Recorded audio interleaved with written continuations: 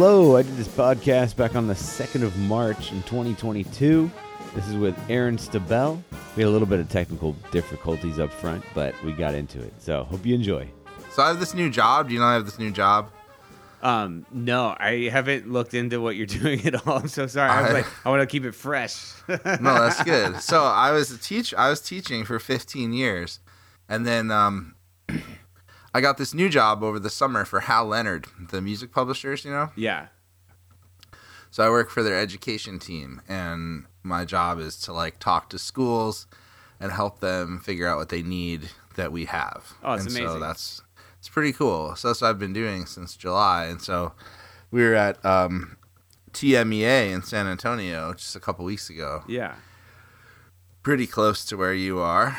And but I don't, people would come up to me and I'd be like, oh, where do you teach? And they would be like, I teach in, Tarleton. And I'd be like, I don't know, where is that? Like every time I'd have to be like, I don't know where any of these things are. But yeah. I believe you that they're cool.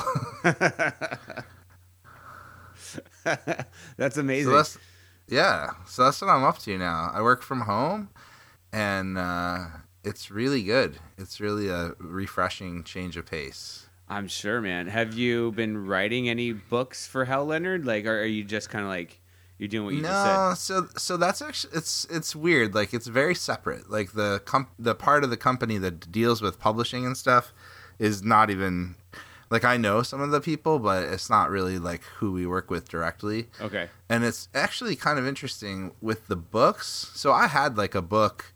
I wrote this little drum set solos book, and it's kind of like Rich's books, where it's this solo is based on Joey Barron or whatever. Right. And which was fine and it's good. And so I asked the people. I said, maybe you would want to publish this because I work for you. And they were like, no, you're not you're not famous enough for that. So when they do books like that, they kind of reach out to people instead of the other way around. They don't even take submissions from people because they would just get 1 million a day, and they would have to sort through them all. So that guy Carter McLean that plays for Lion King on Broadway, we have a new book out of his that's pretty cool. But somebody in the drums department asked him, hey, would you ever think about writing a book? Right. And then he said, sure. So that's the only way that that books like that, at least for drums and stuff, get moved forward. There's a Gadd book, and I'm sure he didn't write it, but somebody that knows about Gadd was like, hey, the company said to them, hey, maybe you would put this book together. And so they made the Gaddaments book, which is of Steve Gadd's Rudiments. Wow. Stuff. Okay. But it's not a lot, and then same thing for composers. If you write a band piece or something, we just have a roster of people who we count on for that stuff.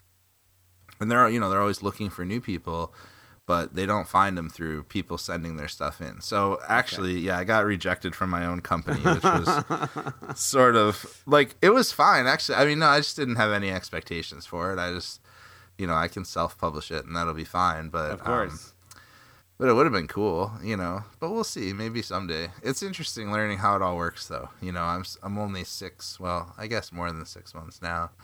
7 or 8 months in, but I still don't really understand, how the sausage gets made. I just try to do my job, and that's enough for me to worry about. That's cool. Have you come across Joe Porcaro's drum set books in Hal Leonard? No, because then again, I don't really work with the drums department as much. I went to PASIC, mostly because I was kind of hey, I'd really like to go to PASIC. Is it okay if I go? And my boss was like, yeah, I guess that's fine. But I don't really do, we do the education stuff. So, for example, we sell a lot of modern band methods. So, kids trying to play in rock bands in school. Right. That's, the closest to a drum set book that I deal with on a day-to-day because, a Joe Porcaro book is, pretty specialized. So, a school's probably not going to buy... a school might buy one copy of it or something like that, but not a whole bunch for a class, for example. And that's mostly what we deal with. And if schools are going to buy a book like that, they'll usually probably go through a vendor. So they'll get it from J.W. Pepper or, Romeo Music or whatever, whoever distributes for us. Yeah. And that's how that usually works. So most of the time there's other folks that are dealing with those things. I'm just dealing with educational, like bigger educational stuff. Does that make sense? Yeah, so like the biggest educational thing I know in a drum end is that Wiley book, and I don't know who publishes it, but Yep, that's we published that. Yeah, that's the drum set method. It's good. Yeah, Hal Leonard drum set method. Okay, so I didn't know you had a drum set method. I'm thinking about like the orchestral snare drumming, like, and then the mallet. Yeah, I bet you that's also ours. I sure. think that probably is. Our the big thing that we deal with all the time is essential elements. Yeah, right? So yeah, like that's the jam. That's our huge thing, and it's like something like 70% of the country uses it, or something like that. Right. Don't quote me on that number, but that's right. In that neighborhood though, for truth. And so yeah, but then there's that other side of it too, like that Ken and Wiley snare drum book is not. Like you would buy that, I guess, maybe in place of essential elements, or I'm not really sure how folks use that stuff. Right. But right. it is a thing. And I know people say that those books are all, the drum set one, I know people talk about a lot as being really good. And the snare drum one, too, I think is also excellent. Yeah, but the snare drum one looks amazing, Not a ton of crossover, though. No, not at all. Which is weird. I know. I'm like, I've compiled so much material for students over the last, 10 years that I usually just put together whatever, whatever book I want, Right, yeah, that's what I did too. When I was teaching, I just made an anthology of books that I liked. Right. I mean, it's super illegal to do that, that's breaks every copyright law in the book, but that's, that's what most people do. I mean, make a little packet or something like that. So, but I mean, it's under fair use law, so it's legal, unless you're as long as you're not selling it, right? I don't know. I'm not really sure. I don't think so, but I'm not the expert there, so I don't know. That's cool. I think it's fine under fair use because it's educational. I was looking into that stuff because I wrote an online course with Luis Conte and that. Oh, nice. Yeah, but the hardest thing has been to get to sell it, and so that's not my wheelhouse at all. So what did you do it through? How did you do it? It's through this website called Artistry of Music. Who Tony Edwards made it. He's a timpanist for the Austin Symphony, and yeah, that name sounds familiar. Yeah, so it's kind of an online platform that he made, and it's nice. It's really nice. It's just I realized in order to sell something mainstream, it takes dedication, obviously. Yeah, it's hard. It's really hard. Well, I mean, we have a product that I don't know. I mean, I guess people could easily figure out what I'm about to say. I don't want to say the person, but yeah. We have a product like that with a very big name composer who made some kind of online classes. And even with all of our power and everything that we have, it's hard to get the word out for things sometimes. You got to really, even somebody who's I mean, Luis Conte is another example. He's really famous, and even still, it's hard to get people to pay attention. There's just so many options for stuff these days. So easy to find things. Yeah. I mean, that was the one thing that was so good about having to be shut down for a while was that there was so much material of live concerts and things you could watch from your couch. I loved all of that stuff, Right. And I think that's, there's so much educational material, and everybody sat down and worked on their book during COVID and all that stuff. So now we've got all this stuff to sort through, and there's just so much of it. It's hard. For real. I mean, it's kind of like the golden age of information, I guess, where... Oh, yeah. I mean, you can just go on YouTube and learn anything. It's crazy. Exactly.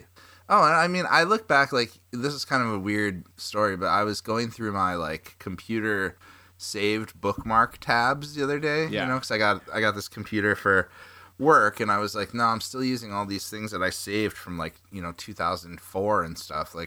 Let me see if there's any of these things I still want to keep. And I went through, and it was I had thought I really struck gold by finding this video of how to use a DSLR camera or something, in 2004. Right. And being oh God, I found this great resource. Well, now there's a million courses on YouTube that you could look up, and that's just one example, but it used to be so much harder to find any of that stuff, For real. Think about when we had to go to the Sibley Library and try to burn CDs in secret and stuff. How crazy that was. Now you can just find everything anytime. I feel a little bit weird for having 2 like file cabinets worth of like music. It's like, why didn't I just digitize it all? Because it's like, Well, sure. but A lot of people love that, but a lot of some people like just having the hard copy too. I prefer it. I mean, I can't go to the reading music on like a tablet thing for like big gigs. I just can't do it yet.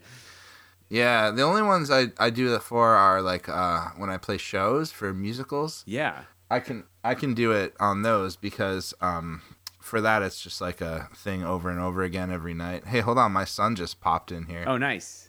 What's up, Owen? I'm just talking to my friend Ian. Do you want to hang out here? Ian, he was my friend, me and Mom's friend from college. Can you say hi to him? He's just on the phone. Hey, Owen. Hi. Hey. Oh, you can't hear him because I have my headphones Oh, on. yeah. So he said hi to you. Hey, Yeah. good to meet you. Why'd you come downstairs? Is everything okay? I want you to come back up. I will. This won't take too much longer. Will you go hang for a little bit and then I'll be back? Or you can bring your iPad down here too. Okay. Alright, do that. Will you please turn that off? No, I will not turn it off. No, because I told Ian I would talk to him for a little while. Alright, sorry about that. Oh, no, not at all. You can just take that out in post. Oh, no, it's all good. That's the jam. Yeah, I know, he's good. Owen's 5. Wow, okay. And he's and whenever I'm down in the music room, he loves to come down and hang, and he likes to play music sometimes.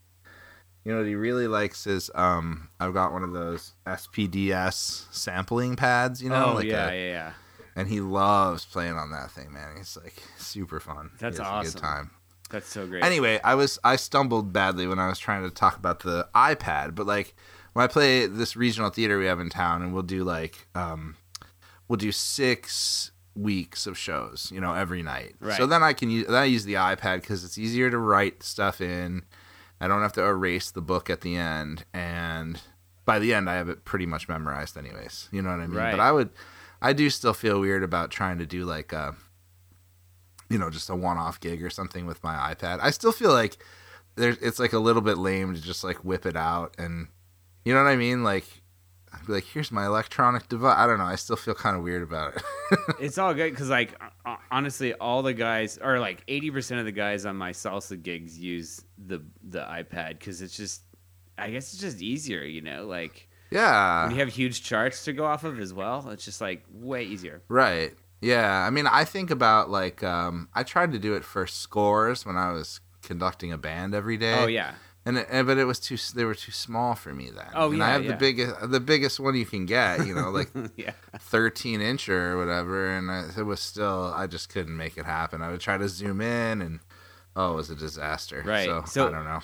When did you get out of the band directing thing? Was it band directing or? Yeah, well, so I was it was in July was when I took this new job with Hal. Okay. So I had done a couple different things. Like I had started out teaching jazz bands and lessons, and then I taught a little bit of general music class for a while, and just kept getting shifted around where I was teaching in the district, so keeping my job, but Yeah. getting transferred into like different roles, and it was good. It was all good experiences.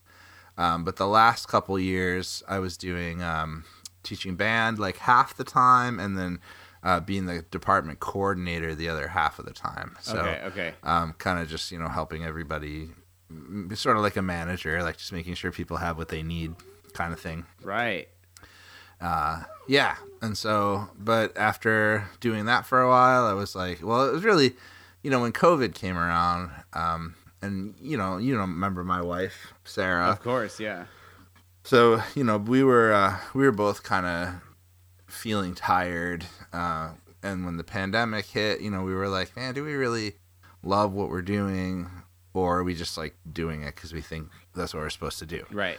And she really does love what she was doing. Like, she's still doing it, and she likes it and does a great job teaching chorus. Yeah. And I was like, I don't know, man. If I woke up tomorrow and I never conducted a band again, would I be okay with it? And I was like, yeah, I think I would be okay with it. I mean, I really loved it. Yeah. The memories that I made with the students and experiences that we had. They were really great. But I was also like, yes, but I also would be happy doing something else. I always probably would have been happy doing something else, like any kind of playing thing or whatever it was. And I also really got super into the equity thing and like trying to find balanced opportunities for students of all different kinds. Yeah. And I was fighting some hard battles that I didn't feel like I was really necessarily making a lot of progress with. And so this job came along kind of just at the right time, because I was like, well, I'll be able to affect change on a bigger scale with this. Yeah. And there were a lot of personal positives as well. But yeah, so that I did that for, I was a teacher, like I said, 15 years total. And this is, this is my first school year of not being employed by a school district. It's pretty weird, actually. Yeah. But it's great. It's good. My kids are young, and so being able to be home and pick them up from school and, drop off their sneakers if they forget them and all that kind of stuff. Right. It's really been a huge plus that I didn't even really think of at first. For but sure. That kind of stuff's been great for our family. Definitely. I've been teaching lessons, but less so now. And then I've been doing this after school program in a couple schools for like, I guess 10 years now. Jeez. And so that's a whole other vibe, like after school program for like Title I schools, elementary school. Mm-hmm. I love it. It's been definitely That's harder great. this year. The kids are, I think, dealing with different things. For sure. Well, I'm so glad though that you're working with kids, man, because you're so well suited for that. You've got a lot of patience, and I think probably every kid loves you. I would imagine, and I think we need people like that. We Right. need more people For sure. with that attitude. Yeah, man. I was playing with the symphony this whole week, actually doing educational concerts, and yesterday was the first concert, and with all the kids in there. And when I got to my after school program, it was like, "Was that you up on stage?" And they were like freaking out. And I was like, "This is what's up. This is what's up." Yeah, exactly. And I mean, I have memories still when I was a kid. My dad is a bass player. Well, he doesn't play a lot anymore, but he was a bass player, and he would play with, once in a while with the Philharmonic, and we'd go. Doc Severinsen was the Pops conductor in Buffalo. Oh, man.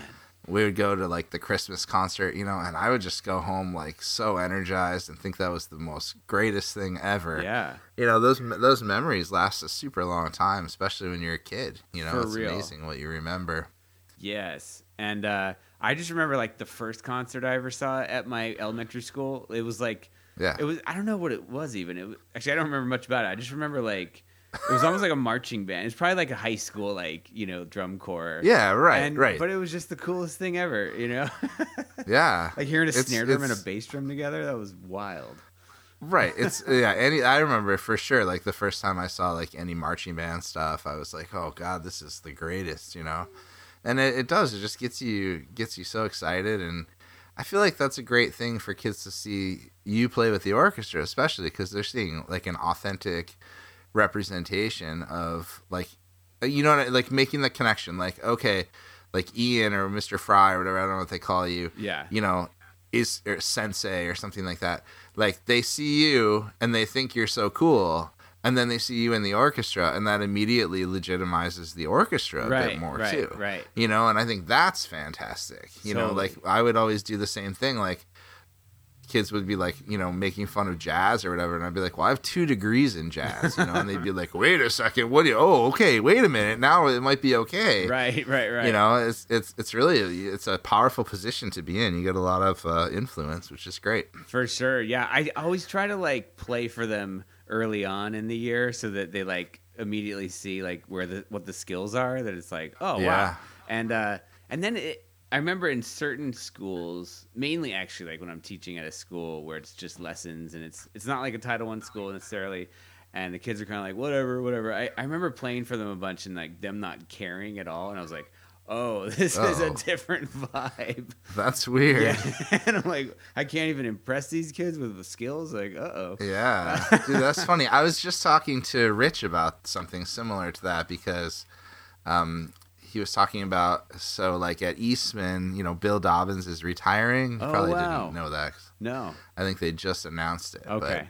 they've been bringing in people to, you know, be his replacement. Okay. And it's like been super top secret, and I don't really know who they had, but you know, I was trying to get Rich to like tell me something about it. Yeah. And of course he like did. And he said, you know, that one of the people like didn't play their instrument. Okay. And he's like, man, you know, that just wasn't part of like the demonstration that they gave or whatever. Yeah. And he's like, that's so important. He's like, you got to play, man. Like you have to play your, you know, like people need to see that you can throw down. Exactly. And I was like, yeah, I remember when I student taught, and that was like the first day with Bill Tiberio, and he was like, sit down at the drums. He's like, show them who's boss. I was like, okay. Exactly. Yeah. And like, it's right. It's like when you go to prison, you have to beat up the toughest guy. You know, exactly. it's like the same exact thing. You have to do that on your instrument. For sure. Well. So yeah, so lately I think I've been battling with like, okay, they know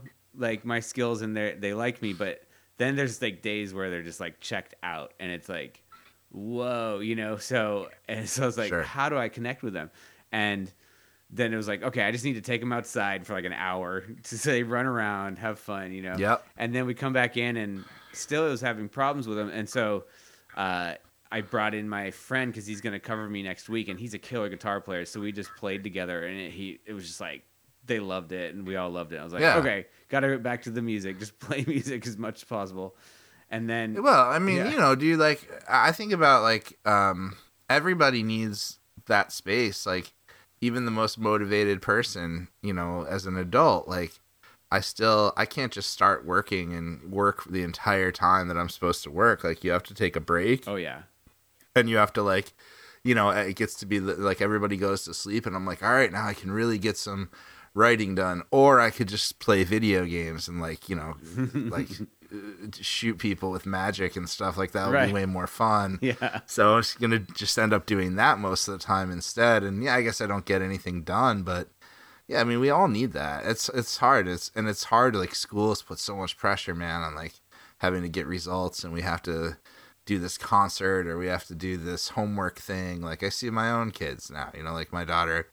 It's like a lot of homework, man. Right, yeah. And like we forgot to do any homework over the vacation, you know. They had last week off. Yeah. And I opened up her folder and I was like, oh no. Yeah, right. They Big give trouble. you so much. She's in second grade, you know. It's like it's a lot of. I mean, it's not hard, but it takes time, you know. So it's nice. It's you know, just letting them know that you're a human and that you know that they're a human, and just playing outside. That's great, man. Like, for sure. The music will happen on other days. Yeah, exactly. It's not trying to force information down their throats is what's up. Like just letting it happen, like getting to know them, like getting outside, normal stuff. Well, just building that relationship. Like they know that you care about them more than just like if you care about the kid more than you care about your own lesson plan. Right. That's a huge deal. Totally. And so I think you see so many situations where that's not the case. Like, you know, the kid, like students, whatever, too bad, but I've got to get through X, Y, and Z. You know, and it's like, wait a minute. Especially now, like, see these laws that they're passing where it's like teachers have to hand in lesson plans like a year in advance and stuff. Oh, no. I mean, it's crazy. Yeah, like some Midwestern states, and I don't remember where. Oklahoma might have been one. Oh, but anyway, it's like, how could you do that? Like, you look at what's happening in the news today, for example, you know, and there's no possible way that you could just stick to a lesson plan today and be serving your students in any kind of reasonable way. And I think that's what, I don't know whether that's what people want or what, but like, I hope that when I send my kids to school, if they have a question about what they saw on the news or something, you know, the teacher can explain it to them in a way that makes sense. For sure. You know, I mean, think about, like, I'm sure you were, we were at Eastman, right, for 9/11, but, like, exactly. Can you imagine being in high school or middle school or something and having the teacher be like, yeah, we got to just ignore this, though, and stick to these equations? Right. Like, what? No way. You got to go with the flow. And, like, you got to, and some stuff is more important. Yeah. On the other end, when I first started, I loved planning out my lessons and then just seeing what happened, and then that turned into my lesson plan, like on the fly kind of thing. Right. And then as I get into it, like now I just like making up my lessons on the spot. That's also great. But then I was just getting into this, I was kind of getting caught up by the kids not like caring too much. So that's where it's like, okay, now I got to like plan stuff out, but also like be dynamic with doing what they need. Like, going outside, like now do like jump roping, which is totally helps musical skills because you're working together to do something cool.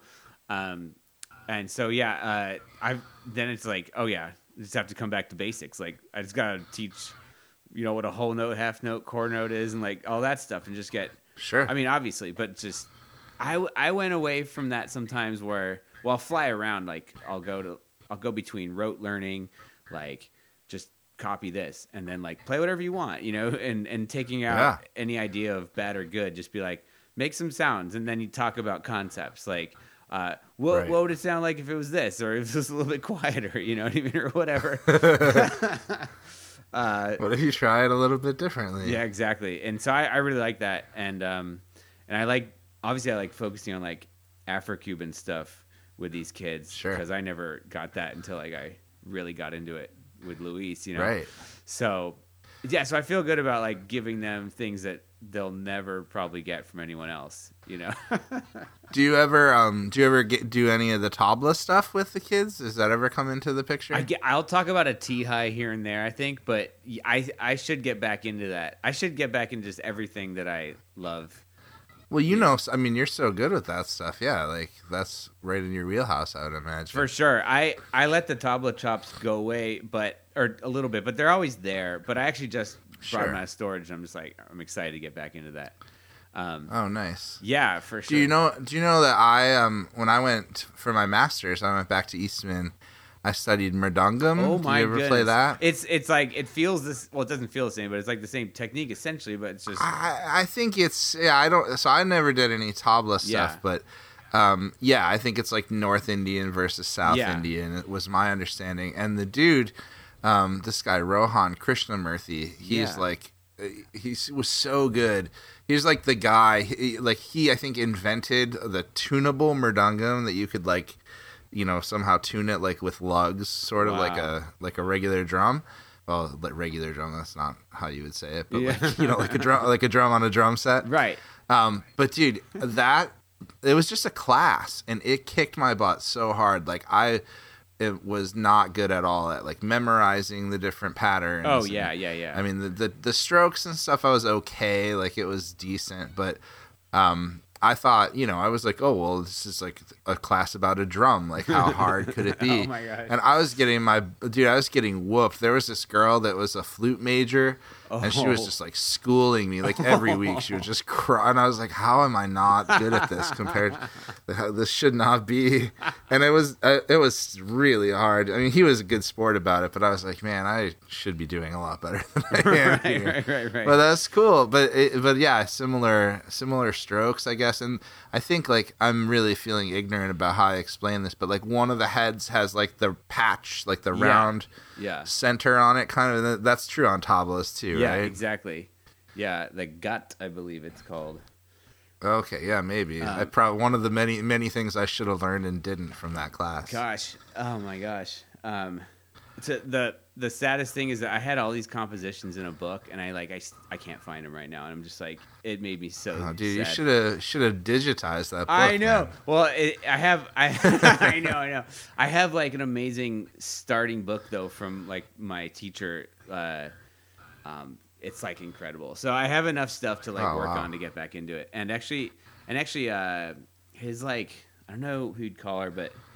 Yeah, so there's all these gharanas, right? There's like I think 7 gharanas, which are what does the that mean? different schools, like or the different areas in India of northern Indian drumming. Oh, got it. Okay. Yeah, so there's different like types of schools, and the one that I was studying with was from Banaras or like Varanasi, and it's like that's where they do the Kathak dancing, where they accompany the dancers, Oh, and yeah. that's the only gharana that like that's okay to do. Like everyone else is like, oh no, that's too low. You know what I mean? That's low person's music to play with dancers, but like this gharana is like it's like so virtuosic that it's just like it's kind of funny that happens because I think maybe it's different now, but it's like they were the only ones that were doing that Kathak dancing and like That's Like that was the thing that was like pretty popular on Facebook and stuff, right? Like, was it? was that? Am I thinking of the same thing? There was like one. I don't even know if it was a song or whatever they would call it, but there was like a thing for a while that went kind of viral where people were like transcribing it for snare drum or something, and they couldn't do it. I don't know. Right. There's also a really cool book, kind of like just going off a weird tangent, but Liquid Drum, like Todd Meehan at Baylor, that he just published. It's not his book; someone else wrote it, but it's called Rudimental, and it's like snare drum solos, but using all the concepts of Indian drumming. And I bought the book and like opened it, and then I was extremely confused right away. Okay. Like I can tell this is really good, but I need more time than I can't just be like watching Love Is Blind and like leafing through it. I've got to like pay attention. You know what I mean? But it's a cool book. You would probably dig it. I can show you sometime off the air when we are done here. I can show you what it is because it's kind of sweet. That'd be cool. You might like it. That'd be great. That would be a good like niche for you though, man. Like I don't know that there are a lot of published materials about tabla stuff. Maybe that would be a cool thing to work on for you. That would be cool. I've gone all in on the Cuban stuff, and I have to remind myself sometimes, like, to keep up these other things that I have going on so that they don't go away. Well, yeah. I mean, you're unique in that you've got all these different experiences. I feel like at 38 years old, which is what I am. Like I feel so lucky to have done all these different things that I've done. Like I've been subbing at Eastman a bunch for the JPWs because I'm here, and I know like some things, and it's so. I go in there every time, and I'm like, I've done probably 4 or 5 weeks worth or something now, and I'm always like very nervous at first. Right. I remember how much of a. Can you swear on this podcast? Yeah, let's do it. I remember like how much of an asshole I was when I was in school to people, especially like people who if I weren't sure that they belonged or not, Right. And so I walk in there and I'm sure that they're like, well, who is this guy? I mean, like I play a little bit around town or whatever, but I'm always nervous. And then I start doing the teaching and I realize like all these experiences that I've had, like all of them are interesting to the students, you know? So they'll be like, oh, well, I really am listening to a lot of Tony Malaby or something. And I'm like, oh, nice. I did a record with Tony Malaby. Oh my God. And they're like, what? Oh my God. And like all these and then to me, that's like something I sometimes even forget about. Like it was a really cool weekend, but it wasn't like, thankfully there have been other things along the way that I've done that have been cool too. So it's just kind of interesting when you think about all these experiences that you've racked up in these years, since college or even before that. For sure. Like you studied with Joe Porcaro and you studied all this tabla stuff and you play in the symphony and like that's like a menu right there for people, man. Like all those things are worth something, I think. It's wild, man. Some of those things feel like a different life too. Like that's what's crazy. Sure. It's so crazy. Yeah, well, I was watching one of the drummers from Eastman had his recital yesterday, and you can live stream it now. Oh, wow. And he was playing some Blakey tunes, and I was like, man, I was remembering when you were playing some Blakey tunes on a recital. Oh yeah. And I was like, man, that's so funny how some things don't change, but yeah, that feels like 1.5 million years ago. For real. Oh man, I remember how hardcore it was. Like, I feel like the teachers hated me until my senior year, like the end of my senior year. Well, I couldn't even believe that they asked me to ever come back. Like I remember going back for my master's, and so like in New York, if you don't get your well, I don't even know if this is true anymore, but at the time, if you didn't get your master's within, I think it was 5 years of when you started teaching, then your certification would expire. Oh my gosh. And so I was like, well, I've got to get a master's. What's the easiest possible thing I can do? Oh, yeah, like drum set, like obviously. And so I applied at Eastman, and at first I didn't get in. And then I think that it was just like a game because they knew I had no other choices because I wasn't going to move. Right. You know, it had to be something that was in town Right. here. And so then I finally got in, and I remember going back like the first day and being in a JPW with Clay, and he was like, "Man, we're just so happy Aaron's back." And I was like, "What? Do you remember? You don't remember?" Like, I don't think everybody really loved everything I was doing all the time either, but you know, I don't know. Maybe that was just the school, but it's wild. Like, I can't believe now that they're like, "Hey, come back and now share what you know with others." That's I'm like, amazing. Sure you want me to do that? I don't know. But yeah, it's funny how it works. I mean, but like, you're right. You know, some of the time I remember you feeling like some tension sometimes, but now you look back on it and you're like, man, look at all the things you did. You know, like look at all the stuff with, you know, studying with Mr. Beck and with Rich, and like you worked hard. You did a lot of cool stuff. For real. You know? It's notable. For real. It felt good. I think I heard I was the last year that they let anyone do a double major.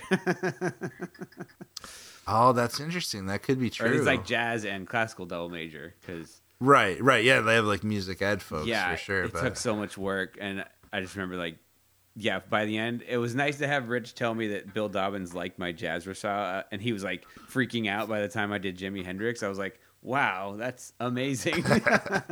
Yeah, that's huge. Seriously, man. Dude, I remember one recital during my master's. It wasn't mine, but a friend of mine, and actually who played on that Tony Malaby record. Yeah.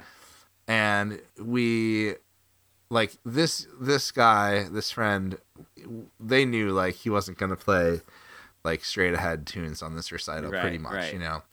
But he put the program outside the door, and then like kind of was standing there as people would walk in and, you know, greeting everybody or whatever for his recital. And I remember so vividly that Bill walked up, picked up the program, looked it over, and then just set it back down and walked away. Oh my goodness. Like in front of the dude who's about to play his recital. And we just like, what else are you going to do? We just laughed, you know. Right. It was funny. Right. But oh my god. I don't know. It seems I think Dobbins has chilled out a bunch. He's a lot more chill now, it seems like, so that's good. That's cool. I remember it being rough with him because I remember like just being so intimidated during like jazz arranging class. Oh, dude, remember he would play people's tune right in front of everybody, and then just like as soon as it was bad, just turn it over and be like, nope. Right. I remember like I knew a little bit of theory, like I knew what basic shit was, and oh my god, I got so intimidated once. He was like asking people what a sus chord was, and like I was like, or it's like what number, you know, is like suspended in a sus chord. And I was like, the 6 or whatever, you know, or the 2, the 2 maybe I said or something. And like he was, you know, he railed into me and like, what's his name? Oh my gosh. I always think back to the tune. I like, I don't know, it's weird how vividly I remember this too, but we were supposed to write songs like Wayne Shorter, right? And you wrote one, and it was like rock or something like that. And I remember he put it up on the piano and he goes, rock, quarter note equals 100. Well, I don't remember studying any Wayne Shorter tunes that were rock, and then just like not even playing. Do you remember that? Now I do. Now I remember it. Sorry if that like erased years of therapy or something, but I do. I remember like, oh man, we all would just eat it in that class every single time. Every time. I'm sure mine were just as bad. I remember writing like I would do like 2 versions of the homework, and one was like I was trying to get it right, and then I would hand in a second one and be like, what if I did hand this in? Would this also be right? And he like he just like wouldn't even bother, you know. He's like, no, don't even try that. Oh my gosh. No. Oh my gosh. Man. I still couldn't write a big band chart that was like correct if you asked me to right now. For real. I guess I failed there. For real. Oh my gosh. But, oh well. I'm doing like salsa charts and I'm loving that. It's like, it's cool. Oh, it's nice. Cool. Yeah. I'm having fun. So with you that. so this group that you have is a not for profit, but also it's a band. Yeah, so it's a band, and then we do like a youth ensemble, and then there's like enrichment programs. So it's like after school stuff, workshops, all that, and then Yeah. the fourth arm is kind of this idea of on-demand content. So like educational videos, starting these podcasts. Like I have a bunch of tracks I need to release, so it's Oh, cool. nice. Yeah. It's obviously been. On the selfish level, to be able to like be an artist and have a place for it, but then on the community Yeah. level, to like teach kids and get them inspired and teach actually all ages. So I'm really psyched Nice. about it. You know what I mean? Is the music that you're playing music that a lot of the students have in common culturally? Like, is it music of where they're from, or is it just something new that they're learning? It's definitely it's a little bit of both, but like the majority, yeah, pretty much all of the kids that we teach are like Latino or African American. So we're focusing on Yeah. Afro-Cuban stuff and obviously actually Afro-Caribbean stuff, like anything from the Americas really. And so Got it. yeah, so it's cool stuff, and some of them haven't heard anything like it, and then Right. yeah, and then obviously some of them have heard some of it. We've done mariachi components too, and that's awesome because Well, that's what I was gonna say. That's what I was thinking, because I had a conversation. Like, I don't know really very much at all about like the cultural makeup of Texas Right. or the Caribbean or Mexico or anything. I really have a lot to learn in terms of music Sure. there. But I had a good conversation with somebody who was talking about, like, sometimes teachers where he was living would just like focus on mariachi music if they had any kind of Latino students Yeah. in their class. They would just say like, "Oh, well, this is your culture," and then the kids were like maybe from a different country. They're like, "No, this is like music from Mexico," Right. but I'm not from Mexico. And like on one hand, I can feel bad. Like the teachers, like you can see they're trying, right? But on the Right. other hand, they're like not really getting it right. Right. It's kind of offensive in some ways too. It was a really enlightening conversation for me, because I would have never known. I don't know. Like, it made me think to like today's Mardi Gras, right? And I was like, oh, I should play along. I should like make this Mardi Gras video. And then I was like, no, maybe I shouldn't. Like, there are people who are a lot better suited to do that than me. Like, I don't know. It's just interesting to think about that stuff now. It's kind of cool. But I'm glad you're so immersed in it, man. It sounds like you're doing cool stuff. I'm loving it. I never thought I would be this immersed in Cuban music and like have this many contacts that I'm constantly talking with, like, and all the research I have from the last like 4 years in Cuba and stuff. It's just like, just want. Did you go? You've gone to Cuba a bunch of times? Like in 2017, I went for 2 weeks and like was just blown away. And then the next year went for a month, and the next year went for a month, and then Oh my God. that same year went back for like a couple weeks in order to like bring like medical equipment like for a surgery because Oh wow. it was incredible. And then the pandemic hit, and it was like it's been 2 years, so it feels rough Right. because it does feel like it feels like a second home. Well, basically. So like, how did you get started on it? Like, what was your kind of in? Luis Conte all the way. Like he was when I was in Eastman, I went back and studied with him, and I had gone to high school with his son. So, okay. And he played like on a concert with Ndugu Chancellor in our high school. Like, and so, it was, it's pretty good. It was wild. Yeah. I got to, I was like a senior too. So I was rocking on the drum set in that stuff. And sick. yeah, so it was the sickest concert. Anyways, like I went back, took a lesson like one time on like spring break when I was at Eastman, and I was like, oh, this is actually how you play, Yeah, Cuban right, music. Because right. you have all these drum set books and you learn all the patterns, but you have no idea where they're really from. Like, Yeah, dude, we had that one book, that green and black and yellow book. and it's good stuff, but like you never know if you don't ever hear the original stuff. You have no idea what you're playing. You know what I mean? Completely. Yeah, 100%. Yeah. So basically in like 2013 or 2014, I was like, okay, I really want to learn this stuff for real. And I went back and took like a lesson with Luis where I just asked him every question about every style that I knew. And I have that recorded, and that's like the best, like that would be like the best lesson for anyone wanting to get into it, And then I would love to check it out. yeah, and so since then we wrote a book together online, and that's like still I think the best resource for anyone wanting to learn every Latin percussion instrument and like every Latin style that's you would do in a band. Like that, there's obviously more like folkloric stuff is a whole deep well, and like oh my gosh, bata drumming, like the religious drumming that is insane. Wow. Yeah. So then it was like my dream to go play in a conga, and the conga is like not the drum, like the actual group in the eastern side of the island. And so my dream was to go see them. So I saw them, and it was like, oh my goodness. So I started taking lessons in Cuba, and then the next year I went down and secured a spot in one of the congas and like actually played in Carnival, like, and that was like, you know, that was a dream come true. Wow. And then by the second year, I played with a different conga that Luis had played in. And so that was like another dream come true. And I was playing like the big drum on that one, which is like the one that improvises. So like it was hard. Oh, sick. Yeah.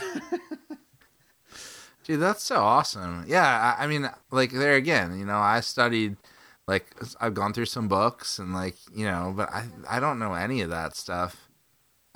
It's funny. Sarah just walked in. Oh, cool. And I was thinking about how a lot of times, you know, like I'll play for her choirs and stuff like that just to accompany, you know, and she'll be like, every time I have really great, like, well, what's this groove called, you know? And I'm like, I like kind of know, but I guess I don't really know as, you know, as much as I probably ought to. Right. I was just talking to somebody about that. Oh, a friend of mine, you know, sent me a message and was like, hey, what's this groove called on this Ben Folds record or something, you know? And I was like, I don't think that's really anything. Right. It's just like something someone made up. Like, yeah, having like a definitive source on that stuff is another thing I need to get into my library. So I'll have to get your book. That sounds good. And then this is making me more inspired because the reason why I started All Rhythms was just as an online resource for like I wanted to have every single rhythm up there, like from every style. And I have it all there. It's just like it's not online now. So I got to put that back up there. And and like you would love it. Everyone would love it. I got to get back to this. So, and then like some videos of you playing it or whatever, you know, like that stuff. Absolutely. Yeah, I mean that's a huge resource if that's the thing that's available. I mean, you know, I haven't checked out this platform that you're talking about, but I've seen some other ones that exist. There's one called Teachable, and have you ever seen that before? I've heard of it. You can just kind of make a class about whatever you want and put it up there, or like Skillshare is another one. I think is the same kind of idea. That's beautiful. And they're not sponsors of this podcast or anything like that, but they could be. But yeah, like it's just, you know, people are making courses about everything under the sun now. So yeah, get that stuff out there, man, because that's stuff people could really use, you know. Or like, you know, I'll judge like the drum set solo festival every once in a while around here, you know. And like, you know, the like first of all, the kids can't even a lot of times play like a swing feel that feels good. But then they get to the part where they have to play the Latin rhythms that they have in the book here, and it's just like, good Lord, you know, so like that couldn't be any kind of music at all, you know. It's just like some very uncomfortable thing, and there's no pocket, and there's no, you know, and it's like you said, you know, like we used to go to study jazz at college or, you know, orchestra music or whatever, and you listen to it so much to try to get that exact thing happening. And then like when it comes to the time for music from other cultures, we're just like, okay, well, here's a couple pages of the rhythms and just do those and you'll be fine. Right. So that's a resource that needs to be out there, man. So this is my question, like, and this is what I'm trying to figure out. Like, originally it was just, I'm going to put this all out, like, up online for free, kind of like a Wikipedia so everyone can see it. And then I made a course, and that was kind of like hard to sell, still is, but still it's like I think it's worth to put time in on that. And then now I'm going back to the idea of like, I feel like maybe I should have that original resource up that's like every single style, like it's transcribed and you can listen to it. So like you get context as well as a written out thing and something to practice to. So I feel like that should be free almost. But if I want to go deeper, like I can maybe put stuff together to monetize. I think that's the whole game is like maybe you have like the initial resource for free, and then but if you want to buy a book of these, or if you want to access the videos. I mean, even some of our stuff with Hal has, you can buy in at this level, and this product is free, but if you want to get this, then you pay a couple dollars extra, and if you want to get this, you pay a couple dollars extra, and we don't have, not all of our stuff does that. Some of our things are just straight up, here's what this costs, okay. and, kind of the traditional model, but that kind of like pick and choose really works for some people, because maybe you don't. I mean, look at how TV channels work now, right? Like, if you don't want all the channels, then you just don't buy those channels anymore. Right. It's not like cable when I was a kid, you just had like 500 channels, but you probably only watched 10 of them. So now just pay for those 10, and then you can, save a little money. For sure. So that's a good option to just have it out there for people. I don't know. It's so interesting to see all the different ways. Yeah. People are sharing content like that. I think about stuff I used to use all the time. There was this like seating chart generator that I used to use for the band and like where kids should sit. And it was just a super cheap little free. Well, it was free, but it couldn't have taken all that long for the person to design the website or whatever. Right. But man, like the value, I would have paid $5 or $10 for access to that. I used it all the time. Wow, okay.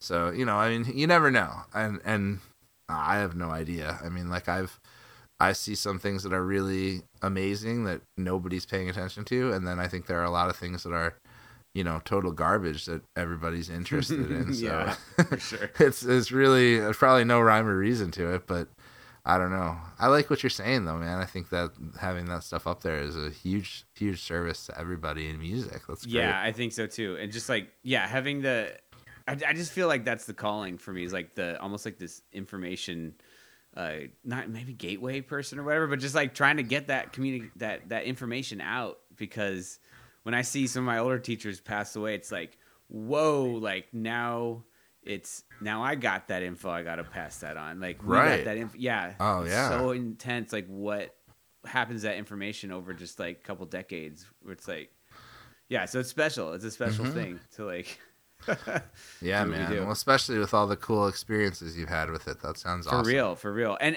honestly, it all comes down to just producing and like I don't know about, I mean, you got to think about stuff a lot, obviously, but like I just need to be producing and then like putting it out. Like I have so much stuff I'm sitting on. It's like, okay, I got to figure out a way to just get this out so that can like unclog the pipes and keep it going, keep it going forward. Yeah, it is hard. I mean, all the notebooks I have of like great ideas. Yeah. They're just sitting in notebooks right now. That's the challenge, finding a way to get it out there. Totally. And that's why you'll do it, man. Oh yeah, I mean, it's already happening. Honestly, just being able to like put out some podcast stuff is actually freed me up, because I was like overthinking everything I was making, and it's like podcast is a good medium to just like get out there, because I know, I mean, it's interesting stuff. Like when I'm talking to people, it's like, and if no one listens, it's cool. But like it's really for me, for other than anything. Yeah. Well, I started doing TikTok, and it's like the same thing. Yeah, that's great.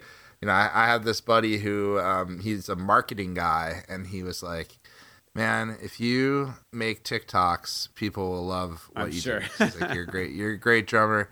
Just go on there and play some drum solos, and people will love it." For sure. And I was like, I don't know. And then what convinced me? He was like, "Well, if you get enough followers, then they'll start sending you like free cymbals and stuff." And I was like, "All right, I'm doing it." Right.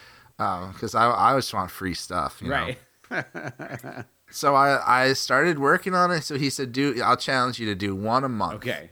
And maybe that, TikTok would be perfect for your rhythms. It does seem like it, yeah. It's short, a 15-second video of you explaining the rhythm, and you could put a little overlay up of the notation. That would be huge. My God, that would be easy. So, yeah, that'd be great.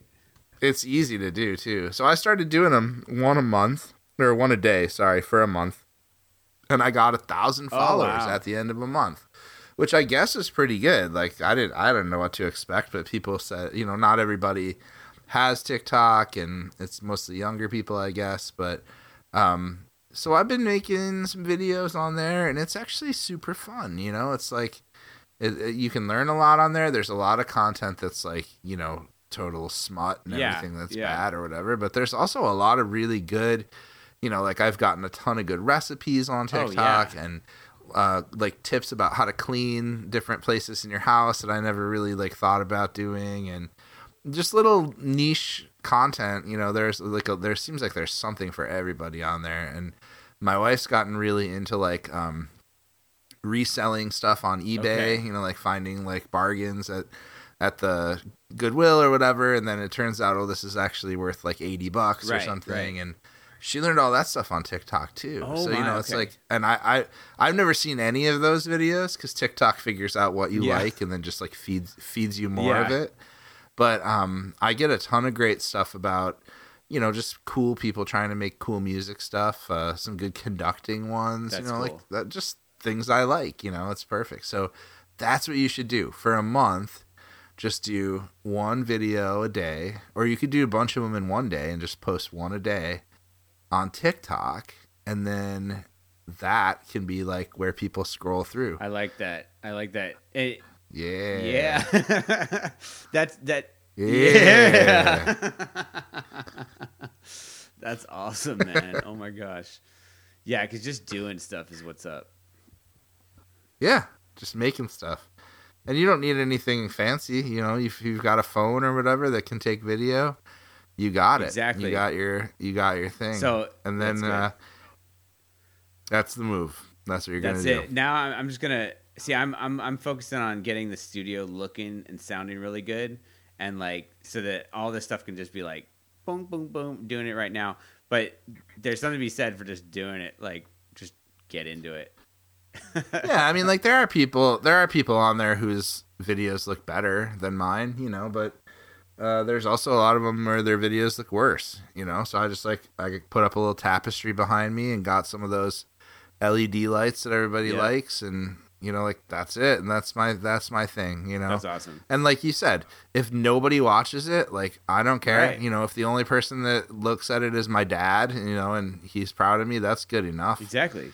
But also, I don't know, like I made this video the other day of just like playing some good old like jazz, playing along to Diana Krall or something. It's like got almost 1,000 views, so that's fine. That's good. Whatever. Yeah, I think almost anything you do is always about almost like just finding that happiness. Like really, that's what it's about. It seems. Yeah. Yeah. Well, and you got with the TikTok stuff, I think you got to be persistent with it because it doesn't happen immediately. Right. But you're right. If you're just doing it, and if you're somebody who's putting a ton of pressure on yourself to, like if it was my job, like if my family depended on me making good TikToks, I would not be successful. But, it's just like I can do that in 10 minutes or, take a little quick break from what I'm doing and make a video, and, the consequences are low, but I had a good time, Sure. And I've learned some cool stuff too. I've learned a little bit about how to edit video and how to, I'm trying to figure out how to make audio sound better now. Finally, I never knew anything about mics or whatever. Finally, I'm starting to learn about that, and so someday I'll be a functioning adult, and then anything could happen. I mean, Right? really, Exactly. We'll see. Oh my gosh, dude! It's so good to talk to you. It's been so long, man. Yeah, we got to do a part. We got to do a part 2. Of course, we got to do another one. No, I'm all these. about regularity. I love that. Let's definitely. Yeah, this has been a blast. It's so helpful for me. We tried to do one. Ivan Trevino and I tried to do a podcast for a while. Yeah, like a regular one. And it mostly failed, but we did do one where we interviewed JB over COVID. Really? On Zoom. Yeah, it's out. It's like out. You can get it on like podcasts and stuff. Oh, beautiful. And it's great. Like it's a really good hour. We just trying to get him to like tell stories about people, and it was really fun. Super, super cool. That's amazing. Yeah, I Aaron, the Aaron and Ivan podcast. Oh, beautiful. That's beautiful. Yeah. I talked with him a while, and like I was like, I was working on Luis Conte's story, like of his life and stuff, and I was like, I want to do that with JB, and so I started into it, and I realized there's like a lot of resources already out there, but like I kind of put together a spreadsheet of like the flow of his life to see it, and I was like, oh my god, this guy. Oh, nice. Yeah. Well, call him up. You know who talks to him a lot still is Bobby Marino. Oh, I'm sure. Okay. He's like pretty in touch with him because of the military band connection. Oh, yeah. And I talked to Bobby I saw Bobby in November or December. No, at Midwest, in Okay. Chicago. His band was playing, the Army Field Band, and so that you should totally do it, man. You should just call up JB and like just talk to him for a bunch of Thursday afternoons or something. It would be. That's another thing. Like people would check that out. Oh, absolutely. You know? Yeah, that's my goal. I was like, after Joe Porcaro passed, I was like, why didn't I just do more? I mean, I did a lot with him, but I haven't like released anything because I was never like, I'm gonna release this. It was for me, you know. And then it's like, man, I really should just. I like the podcast like vibe because then you kind of just it's like a performance. You decide you're gonna do it. You're not gonna you don't even have to edit anything. So then therefore you're live and direct. You're doing it, and it's just a thing. And like when you talk to interesting people, it's interesting, you know. So right, exactly. So yeah, let's definitely do this again. Like yeah, for sure. I love it. Anytime, I'm totally down. It's fun. This is the third podcast I've been on like since Christmas. Wow. And I love doing it. It's like so fun. There's a guy I was on a cool one called the Rudimental Podcast. This guy, he's out your way. I think he's in Houston. His name is I just want to make sure I say his last name right here. Josh. I'm not getting this right. Josh Hartwell. That's it, Josh Hartwell. I just looked it up. The Rudimental Podcast. He's an awesome dude. He's out in, he's teaching in Houston at a high school, and he's, same thing. He just like presses go and start talking, and we had a fun time on his podcast. Beautiful. Talking about cool stuff. You're the second one up here. Yeah. That's awesome. There you go. And the first one, the Greg Dozier, you should listen to that one too. He's the Eastman guy. Oh, cool. And he's building Paduke marimbas for like super cheap for practice marimbas. I love it. That's what we've been needing, man, forever. Also, and more music for like 3-octave marimbas. Right. I can't stand the right. Yeah, like ones that are things that are broken and like don't have all the keys. Absolutely. I have a 3.5-octave marimba because I could never like really wanted or like even Yeah, you can't play anything on that. Yeah, but like I love it because then I just make it happen, and it makes you like take everything above that low F like and just put it up higher. And you're like, just it's cool. Yeah. Yeah. Well, you're a creative dude. I'm sure it works out. It works out. My God. All right. Well, I should get some dinner going here for the fam. Dude, I love you so much. Let's dude. do another. Seriously. I love you too, man. I'm so glad we're doing for real. this. Let's do another one Sounds soon. good, all right? man. You know it. Cool, all brother. right, man. I'll send this Sounds over. good. Say hi to the family, please, and I'll talk to you soon, brother. All right. All right. Talk to you soon, man. Bye. Bye-bye.